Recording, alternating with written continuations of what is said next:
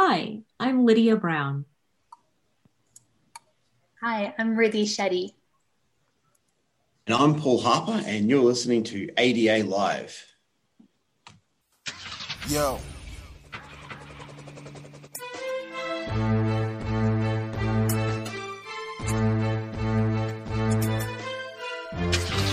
All right, let's roll. Let's go.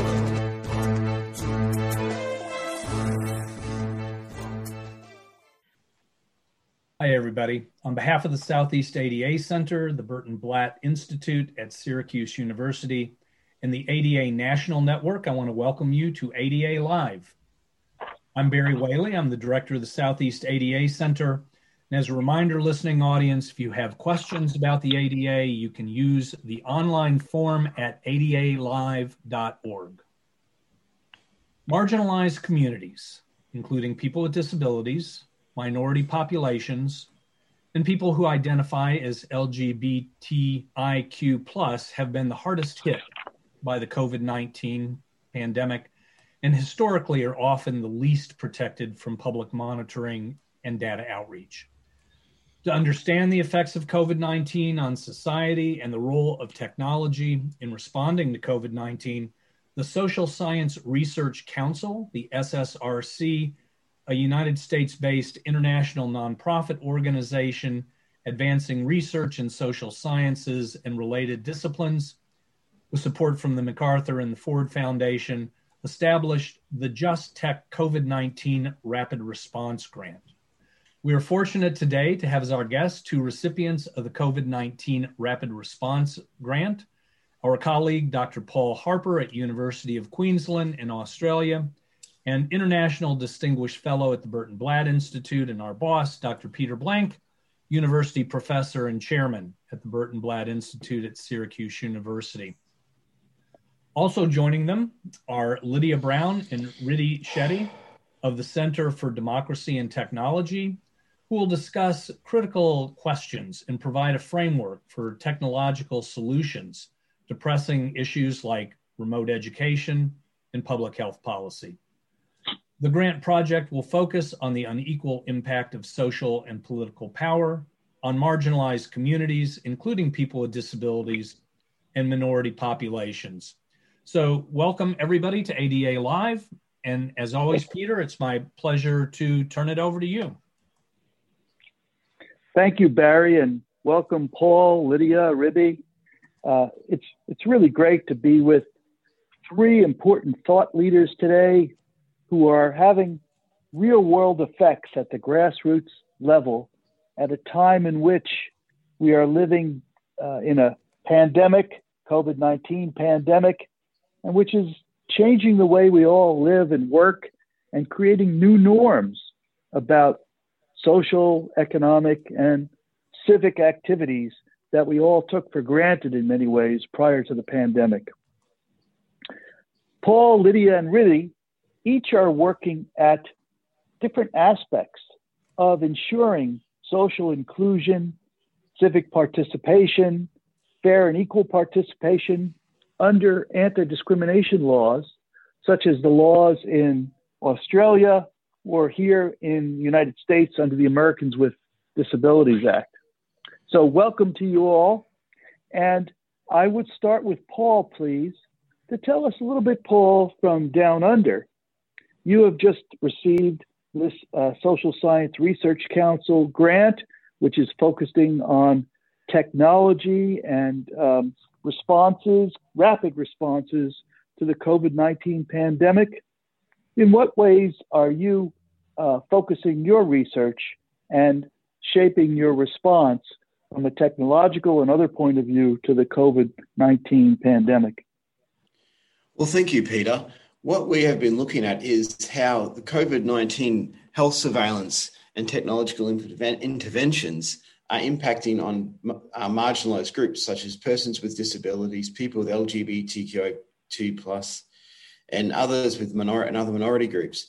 These groups are the hardest hit by the virus, at the same time, the least protected by surveillance overreach by the technology. So the unprecedented health, social, economics challenges created by the pandemic require analysis backwards, retrospectively, and also considering how can we protect these groups. So we have 4 overarching research questions in this, looking at how has COVID-19 impacted, how it's altered existing social norms regarding health surveillance in public spaces, how are the new norms, how are these new norms creating new sites of disablement, and whether people that are now essentially disabled by these new systems who previously weren't, whether they are interested in claiming the mantle of disability. And you see that a lot with older people who don't identify as having a disability, even though they could claim it in lots of situations. And finally, we're looking at how the changes brought about by the COVID-19 and health norms in society will shift how minority groups are seen by other groups. Well, thank you, Paul. I wanted to dig deeper in a little bit on those important topics, but first I wanted to turn to and introduce the very important work being done by Lydia and Ribi at the Center for Democracy and Technology. Like you, they are working at the leading edge of issues facing marginalized groups, particularly in the area of democracy and technology. They focus very much on online algorithm-driven programs, whether it's in hiring or applications to universities or in receipt of social benefits. Thank you, Lydia and Rivi, for participating. And I turn to you both as a team to explain, please, a little bit about your important work and how it also dovetails at a time of great trauma under the pandemic. Thank you so much for having us, Peter. This is Lydia. Our work came out of a recognition that in the disability community, many advocates are not necessarily focused on issues caused by algorithmic or artificial intelligence-based discrimination. And at the same time, our communities are uniquely and particularly vulnerable to discrimination and negative disparate impact caused by algorithmic discrimination.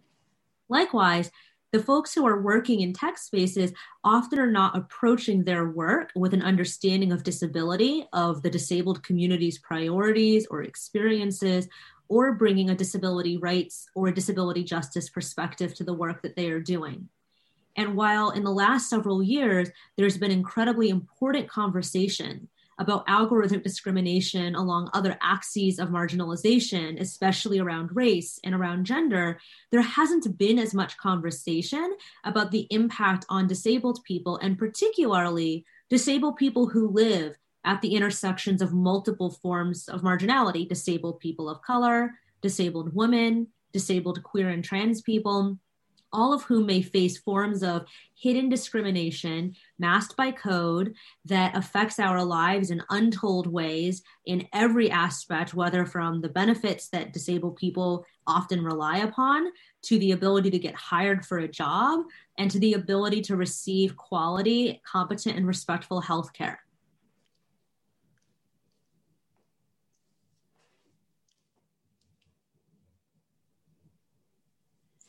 This is Rivi, and just to add to what Lydia just described, we're seeing all these issues just being further exacerbated at this time. All the ways that we normally see algorithms being used, they're being relied upon that much more heavily now when it seems that other options are far less available. And they're perceived as a good substitute or replacement for a lot of the in-person processes that would otherwise be handled. But right now, they're actually exacerbating a lot of the disparities that were already existing before the pandemic. And as Lydia mentioned, these already existed along multiple axes. And despite this perception that they are improving processes, they're actually really not.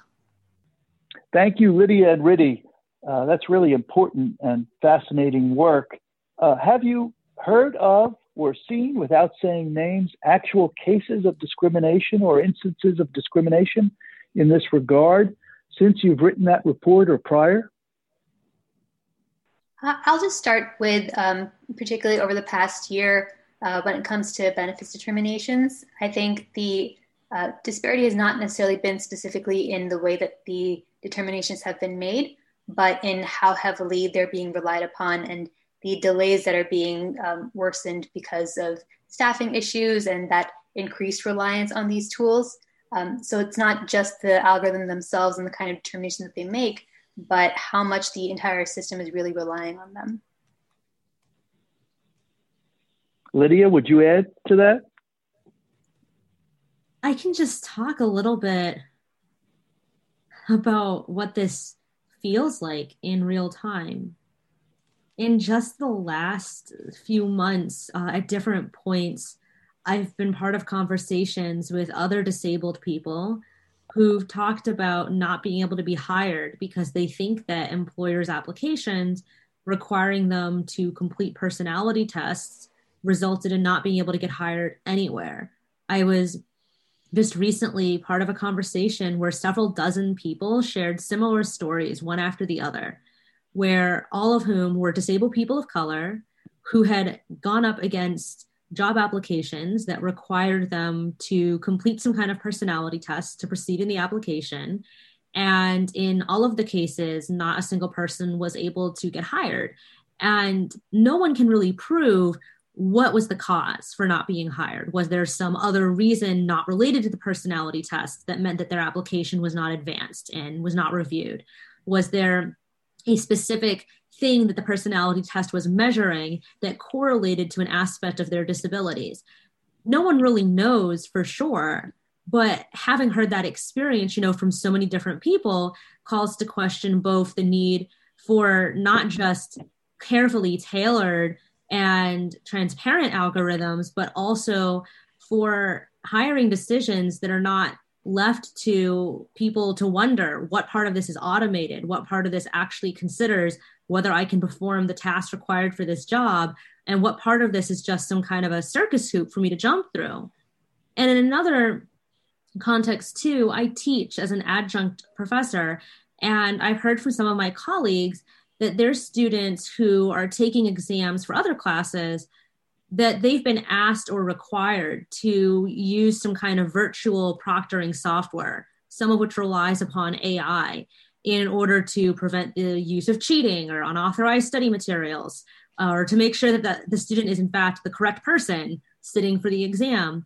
And now none of my students had to take exams like that for my classes, but I heard from more than one student that they felt surveilled, that they felt that their privacy had been invaded, and that they were worried that because of specific characteristics of their disability, being partially sighted or low vision, having tics because of cerebral palsy or Tourette's, or even having ADD or a gastrointestinal type of disorder would mean that they would be flagged. And in one case, a student of one of my colleagues was locked out of the exam by the AI proctoring software because of a disability-related reason and had to beg a remote proctor to be allowed permission back into the online proctoring room to be able to finish taking the exam. Because of the pandemic, more and more job applications are going to be processed online than might have been the case beforehand. And more students are going to be asked to complete algorithmic or virtual proctoring mechanisms just to take their exams. Wow. Before I turn back to Paul, maybe you both can briefly tell us, how does the ADA protect our rights in this situation?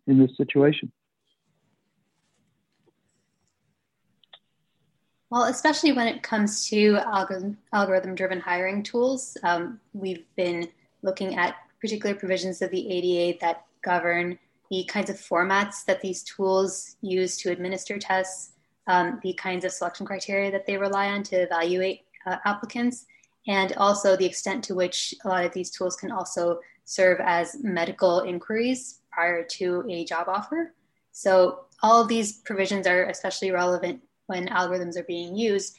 The problem is a lot of employers or vendors kind of rely on these tools as an intermediary to shield themselves from scrutiny under the ADA, but they are very much beholden to requirements under the law, even regardless of the opaque nature of these algorithms. Oh, that's fascinating. Paul, if I could turn back to you, clearly the implications of this important work are to public health monitoring in an era of COVID. How does this topic relate to your grant to the Social Science Research Council? Well, thank you, Peter. One aspect is there's a lot of new surveillance. So we've already got the most of our workplaces have sensors, mobiles, phones, laptops, all of these sensors. But the amount of information now that employers are gathering on employees is extensive. So the health data that they are required to get in some cases or are asking for means that in a lot of cases you can no longer choose whether or not you disclose a lot of your disabilities or your health conditions, even if it's not a disability. And a good example would be you don't want to return to work right now, like teachers in Chicago, because you're worried about catching COVID. You might have a condition like asthma or something, another condition which makes you more vulnerable. You've never disclosed it because if you read statistics, if you disclose a disability, as we've already heard, the chances of getting a job is reduced. So these people may have worked for 20 years for this employer, never bothered telling them details about their medical condition that isn't relevant to their job. Suddenly, they don't feel safe going to work. And the only reason they can justifiably not go to work is because they have a disability. So it's forcing them to come out and to disclose their disability or potentially lose their job. Because we have you from down under, Australia, of course, has the Disability Discrimination Act, I believe, the DDA, which in many ways is parallel to our ADA. How would the DDA, and perhaps as an expert on international human rights as well, under the UN Convention on the Rights of Persons with Disabilities, how would those legal paradigms address this sort of issue? And would it be in ways similar to the Americans with Disabilities Act? One of the first questions is whether COVID-19 is a disability. And that will depend on some countries. They regard diseases as a disability. And even if COVID isn't a disability, if you look at the factors that come with COVID, so a lot of the medical conditions that flow would be anyway. But trying to identify, our algorithmic disability discrimination, I'll leave that to my colleagues who run this call because they've written comprehensive reports which are amazing. In relation just to the health surveillance and the safety implications, well, if in a lot of cases employers are mandated to collect this data and to do it by this government, so employers, you've got no protection. The employer has to do it, if they don't have to, it's a reasonable requirement to implement their health and safety duties. So you've got very little recourse if an employer says, I want to know about why you're coughing, for example. And so why do you have that cough? Well, I've got asthma. Can you prove it? Suddenly this person who had asthma, which this is a real example of a friend of mine, had to establish that it was asthma. Now that was okay for the employer because the employer was good, but how do they get to work? Everyone stares at them. So it was very hard to even get to work. They had to pay for parking because they didn't want to use public transport. So it was a very big cost for them when go back to say early February, they never thought themselves as having a disability impairment. They just had minor asthma, which meant they coughed occasionally during the year. But now it's very, very bad to have any cough. And would the UN Convention on the Rights of Persons with Disabilities have anything to say about this situation? Yeah, it does. Article 11 deals with times of risk in humanitarian disasters. And you can't say when you've got, 200, the amounts of people that have died from COVID, I've got it somewhere in my notes here. It's a pandemic. It's worldwide. It's definitely an emergency. So yes, the convention does come into play. Again, the only issue there is the CRPD, the Convention on the Rights of Persons with Disabilities. It doesn't define disability. It explains it due to, when it got drafted, there was a lot of disagreement. So they've got an explanation in Article 1 of what a disability includes, and that's long-term impairment. So whether it covers the disease is a maybe. Of course, all of the if you could develop a secondary disability, it definitely covers it. So just COVID itself may not. But people who have a disability already, so if you have asthma or you're in a wheelchair and you being negatively impacted here, it definitely does cover you, but it doesn't necessarily ensure you're going to get any more protected, even if it's being followed, because, as I said, it's widespread health and safety. It's just how those health and safety measures are implemented have to be done in a more human rights way, where at the moment you'll see in hospitals, people going, old person, you're not worth saving, disabled, you're not worth saving, and making choices just prejudicially based upon a disability age, rather than actually looking at the person's capacity to recover. So those decisions would be impugned. Some has been written about the potential silver linings, as it were, of not of the COVID pandemic, of course, but of the new norms that may result in terms of work and social benefits and social interaction as a result of the pandemic.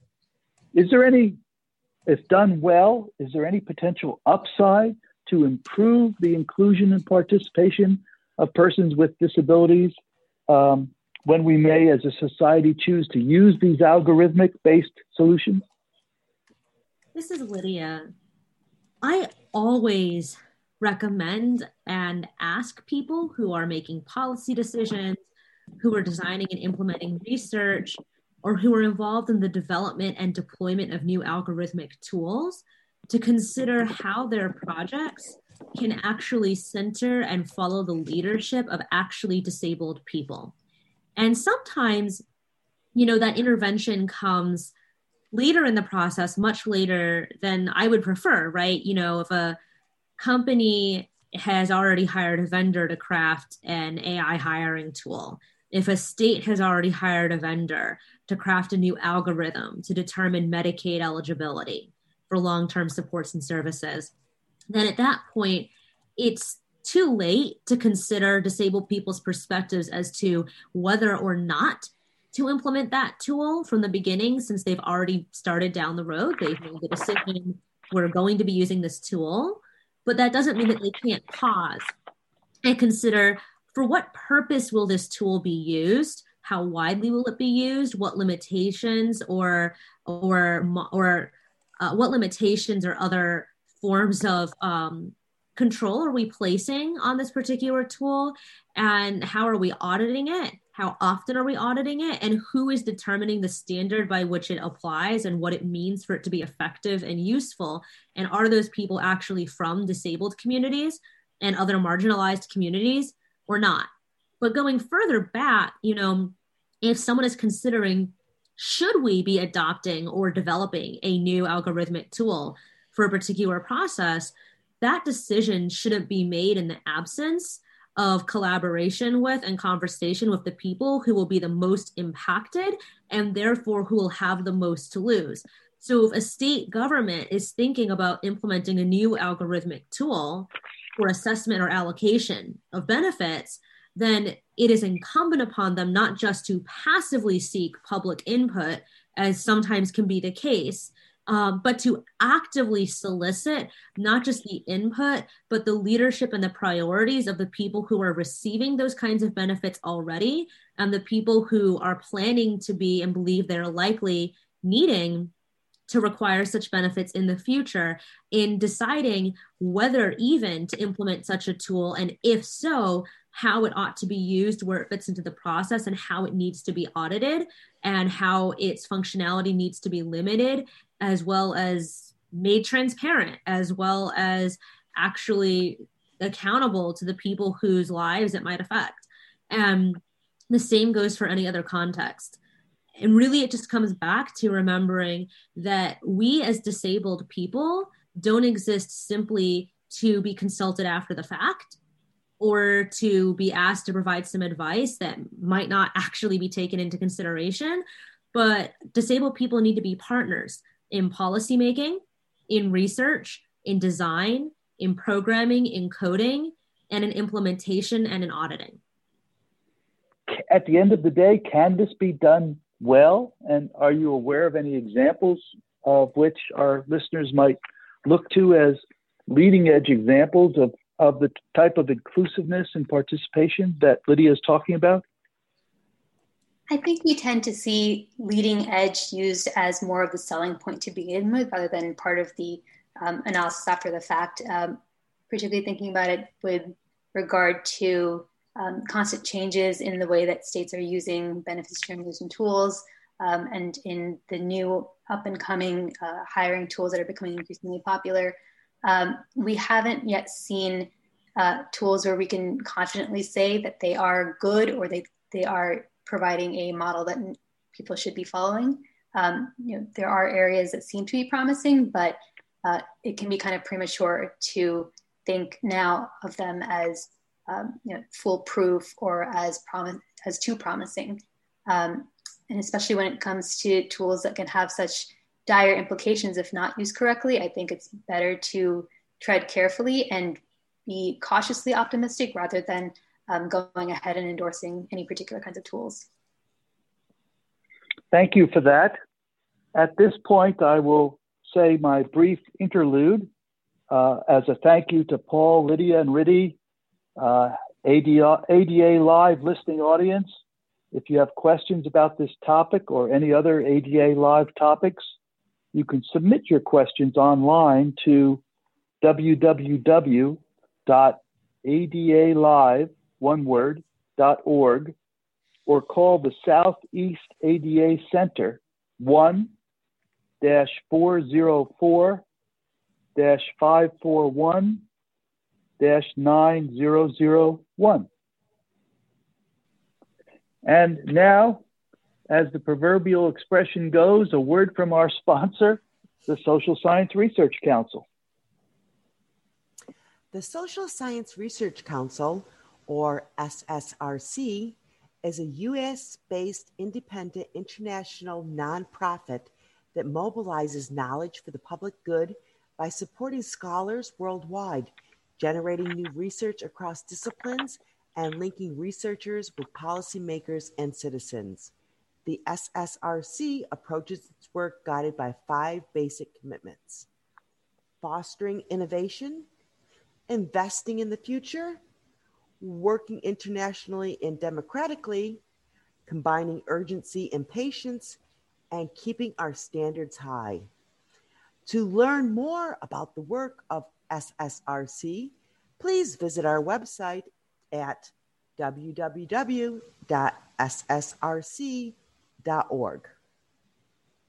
And in the spirit of equality and the importance of the organization, perhaps Lydia and Riddhi can take a brief moment to tell us about the Center for Democracy and Technology, the CDT, which is addressing critical questions in the United States and I believe elsewhere at this time with regard to technological advances and democratic inclusion and participation in society. Lydia and Riddhi?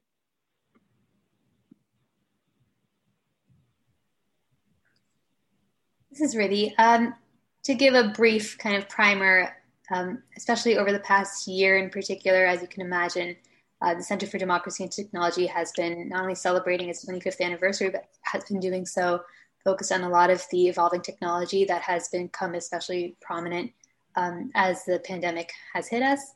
And we have multiple project areas from which we're analyzing a lot of the different technology that is before us. Our project is the Privacy and Data Project, which focuses on consumer data practices and how different private entities tend to compromise or engage in data practices that can put consumers' information at risk, and the different mechanisms that should be considered in trying to protect consumer data rights. One of the things that we're pushing for is comprehensive federal privacy legislation, and we're also looking at all these different kinds of privacy practices from a civil rights and equity lens as well. We also look at the way that health data is used within our project, and of course, Lydia brought with them to CDT the AI Disability Project that originated at Georgetown.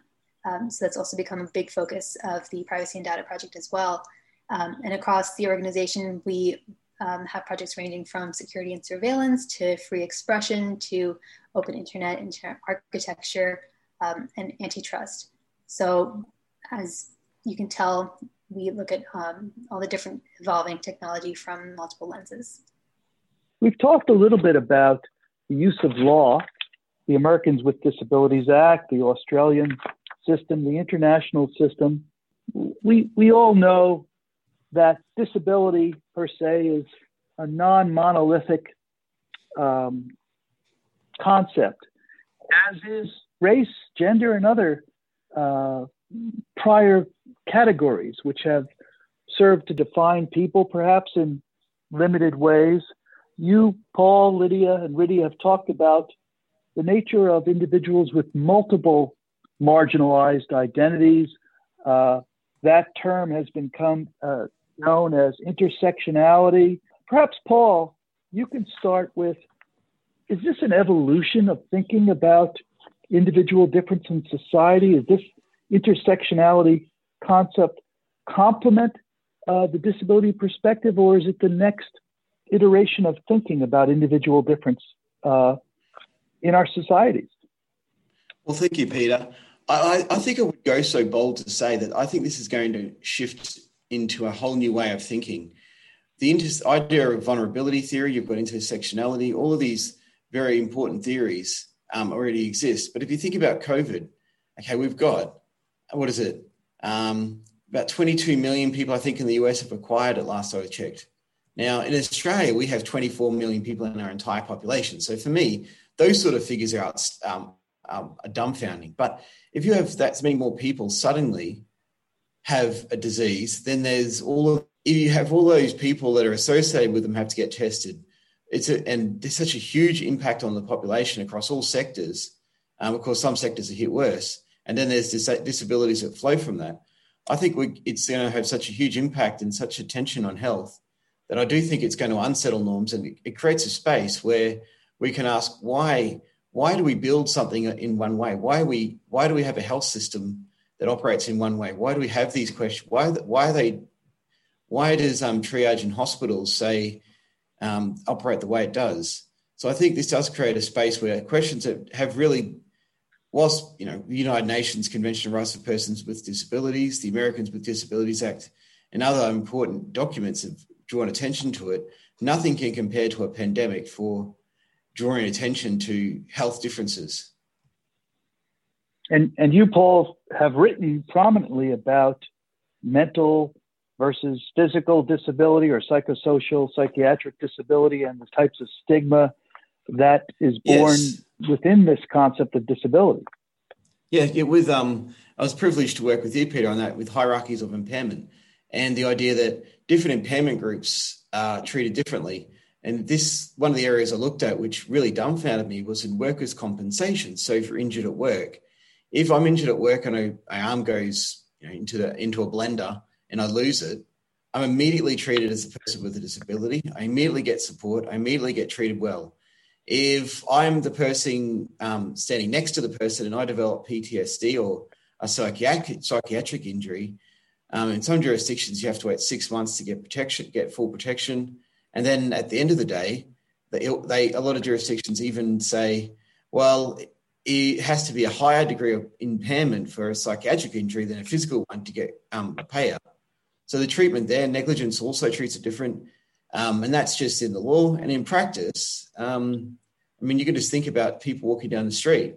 If someone walks down the street muttering to themselves, who's having twitches, people treat them or react one way. Or if I walk down the street with a guide dog and bump into someone, I've got a guide dog named Sean, incidentally, I can guarantee you the reaction's different.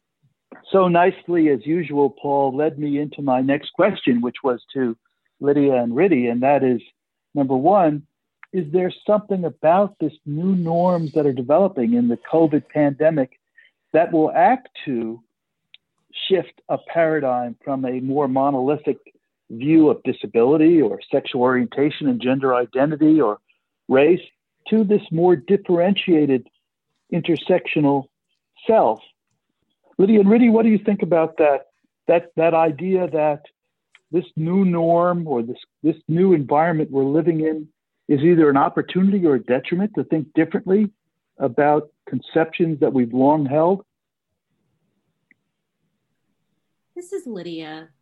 Whenever we talk about disability, we have to acknowledge and understand that everything we think we know about disability is shaped by society, by culture, by language, and by other social forces and systems and structures and processes of power and domination.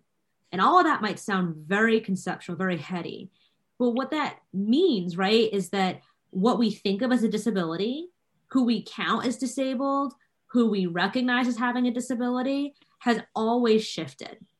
Even just half a century ago, myopia or nearsightedness was widely considered to be a disability in a very different way than it is today. 50 years ago or longer, there were advertisements that shunned or looked down upon the idea of hitting somebody who wore glasses in the same way as similarly quaint chauvinistic videos might have looked down upon the idea of a man hitting a woman as somehow uniquely extra wrong. When, of course, it's wrong to hit people, right? Like, we generally in society discourage unprovoked, unjustified violence and aggression. But there was this idea that women should especially not be hit by men because it somehow is lower to hit a woman when it should be wrong to hit anyone, right? Or it was lower to hit someone who wore glasses, right? And now today in 2020 and 2021, I keep forgetting we're in a new year, we've escaped that morass, right? We don't generally think of having myopia or being nearsighted and needing glasses as a disability, even though medically, right, it is. At the same time, we can see how race and class and gender all shape our ideas of what kinds of conditions are recognized and legitimized as disabilities, and therefore which types of disabled people can assert themselves under the law. So people who are more likely to have disabilities that are common in Black communities or Native communities, for example, might be less likely to be identified as having a disability. Disabilities like lupus or fibromyalgia or sickle cell disease, for example. Disabilities that may be noticed and responded to of services, support, or treatment in white people, like substance use disabilities or depression or chronic suicidality, are often deliberately rendered invisible and not responded to when they show up in Asian, Black, Brown, and Native communities. And similarly, what I think a lot of society is going to have to reckon with, and we spoke about this a little while ago, is as this pandemic continues and once it finally, hopefully, ends, the people who are currently being referred to as COVID long haulers are actually now disabled, right? And the people who have survived COVID and now have significantly reduced lung function, that now have developed conditions that mirror asthma or emphysema, that now are experiencing brain fog or cognitive impairments that they were not experiencing prior to contracting and surviving COVID, they've now acquired disabilities. And it remains to be seen in our society, how will our legal, economic, and healthcare systems adapt and respond to the increased population size of people with disabilities, and particularly, what opportunities and challenges that's going to present to us, given that this is not going to erase structural ableism or structural racism and the ways that experiences of disability and disability discrimination have always broken down along other axes of oppression and of privilege. Would you add to what Lydia was saying, Riddy?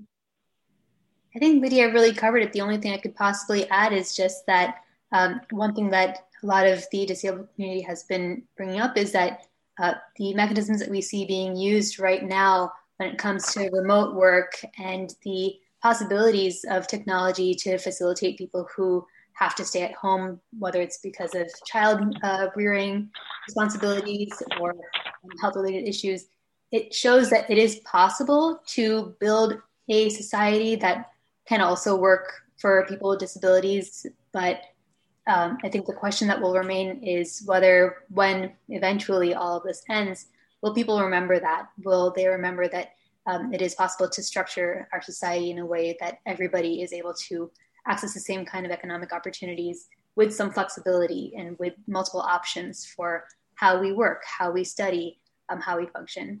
So I think the question remains then whether we will in fact see a new normal in the long run. And you led me nicely, Riddy, into my last closing question, which I'll start with you, Riddy, and then go to Lydia and give Paul the final comment. So what are we to do as individuals in this fractured, hyper-surveillant, automated society that's coming? What is the responsibility of all of us individually, as individuals with multiple minority identities or otherwise, to act and safeguard against these challenges? What would you say to our listeners?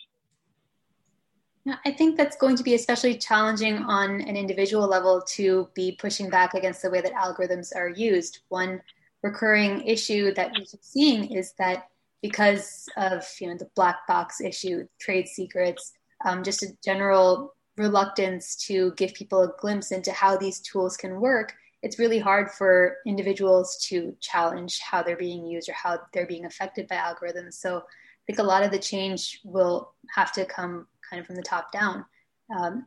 We need a lot of regulations that are actually evolving along with the tech, because a lot of the guidance that we're relying on is years old, if not decades old. So it no longer applies the same way, no longer really covers the kind of situations we're looking at right now. Of course, there are ways for people to make their views heard. One thing that we talked about in the benefits determination report was that people have options for reaching out to their states through town meetings, through the notice and comment process. Those options exist, but they aren't existing in a vacuum. They have to work along with every other stakeholder's involvement as well. So from the individual end, you can push back on the tools that states are using. With employers, it's a little bit trickier when you're talking about hiring tools because you're pushing back more through private action or through the EEOC, again, with a little bit more outdated guidance. So it has to be all these different stakeholders working together, not really just individuals. Thank you. That's very well said. Lydia, why you became so passionate about this, and is there anything we can be doing either at the grassroots level or, as Riddy said, at the group collective action level? That's kind of a lot, I guess. As a disabled person myself, I have spent more than a decade examining and challenging the different ways that ableism shows up in our lives. And a lot of my work has focused on what I usually call issues of violence, interpersonal violence or state violence that targets disabled people. And I think it might be very easy for many people to respond to that by saying, well, I don't really understand how an issue of violence connects to the use of algorithms. Like, how is that related? And I think it becomes readily apparent if we look at the real world effects of algorithmic decision-making on people's lives. When people with disabilities rely on Medicaid-funded services to stay alive, to be able to stay at home and to build and to sustain community connections and to be healthy and to be well, and a state implements an algorithm that creates widespread reductions and terminations of those services, that is an act of violence, because that is an act of the state exercising its power to deprive disabled people who are most in need of care from receiving the care necessary to be able to live their lives. When states adopt algorithms to make decisions about which students should be graduated or passed in classes versus which should be flagged as fraudulent or cheating during their exams, which students are considered not a behavioral problem, which should instead be flagged for surveillance, like any of those issues are issues of violence. Because we know statistically that people who are unable to complete school are more likely to experience unemployment, homelessness, criminalization, any number of other processes of deprivation and of harm that can follow someone for the rest of their life. And it may not look obvious, right? But when you start digging, all of these connections become clear. Then in all of the ways that we talk about algorithms as affecting disabled people's lives, they are all tied to ways that governments and companies are just increasingly automating decisions that relate to our health, to our freedom, and to our ability to be and belong in community. And for that reason alone, I think more folks that are invested in disability advocacy and activism need to understand just how critically important it is for us to be carefully attuned to the ways in which companies and government actors in our lives are thinking of adopting or implementing new algorithmic systems, and what we can do as informed members of the community to advocate against harmful adoption of algorithms and to advocate for meaningful regulation and community-based and responsive auditing where algorithmic decision-making tools do exist. Wow, powerfully said, Lydia. Thank you. Paul, we turn to you. The pervasiveness of ableism and other forms of discrimination, technologically or overtly in interpersonal communication and connections. What's your sense of where we're at and the opportunities ahead to overcome these barriers and attitudinal discrimination that Lydia and Riddy have been talking about? I wholeheartedly agree with Lydia and Riddy. We need litigation, but also we need to understand it's violence. Another strategy which we haven't talked about is trying to look for opportunities. So algorithmic discrimination, it's a problem. But there's also potentially opportunities where education, for example, we run it over a university, they can have flagged people who have issues prior to the person dropping out. So maybe there's opportunities there to help identify people with a disability who may need help, who haven't come forward. So there's opportunities. I don't say there's going to be a lot of positive opportunities, but I think it's worth exploring and working with people that are developing those things. For a simple one is, which we already seen around web accessibility, where you have programs which go into the system and look for the errors. So Blackboard does that reasonably, not fantastic at the moment, but systems that can help identify where barriers have been put into our IT system, onto a network, and potentially help remove them before someone with a disability hits them. So I think, as well as the litigation, and the social action, which are both critical and often are the reason we can get to the board table and to the managers and say, look, let's try and look for opportunities. So I think what we have to go with the carrot and the stick, and I think both need to be utilised. I mean, where I work at the moment, I chair the University of Queensland Disability Inclusion Group, and because of where we're at, we're able to do a lot of major changes with the university wanting to do them. And other places you don't have that, and you need to litigate first. So I think the combination of litigation and trying to find ways to be positive to help organisations go from being discriminatory to promoting ability equality as part of core business.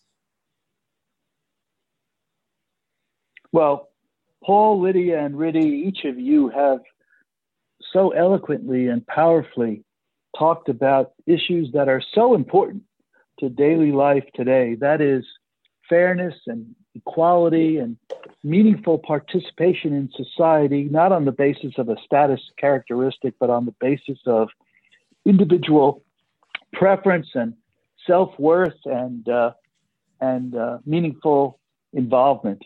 So I thank you all so much. Lydia, Riddy, Paul, and Peter, of course, thanks to each of you for being on today. And we want to thank our ADA Live listeners for joining us for this episode. Final reminder, you can submit your questions and comments for this episode online at adalive.org. You can get access to all ADA Live episodes on our website at adalive.org. All episodes are archived with streamed audio, accessible transcripts, and other resources. You can listen to the SoundCloud ADA Live channel at soundcloud.com/ADA Live. You can download ADA Live to your mobile device podcast app by searching for ADA Live. Finally, if you have questions about the ADA, you can use our online forum anytime at adalive.org, or you can contact your regional ADA center at 1-800-949-4232. All calls are free and they're confidential. ADA Live is a program of the Southeast ADA Center. Our producer is Celestia Razda with Beth Miller-Harrison, Mary Mortar, Emily Ruber, Marcia Schwanke, and me, I'm Barry Whaley. Our music is from Four Wheel City, the movement for improvement. We'll see you next episode, and be safe, everybody. Yeah, copy sofas. They watching.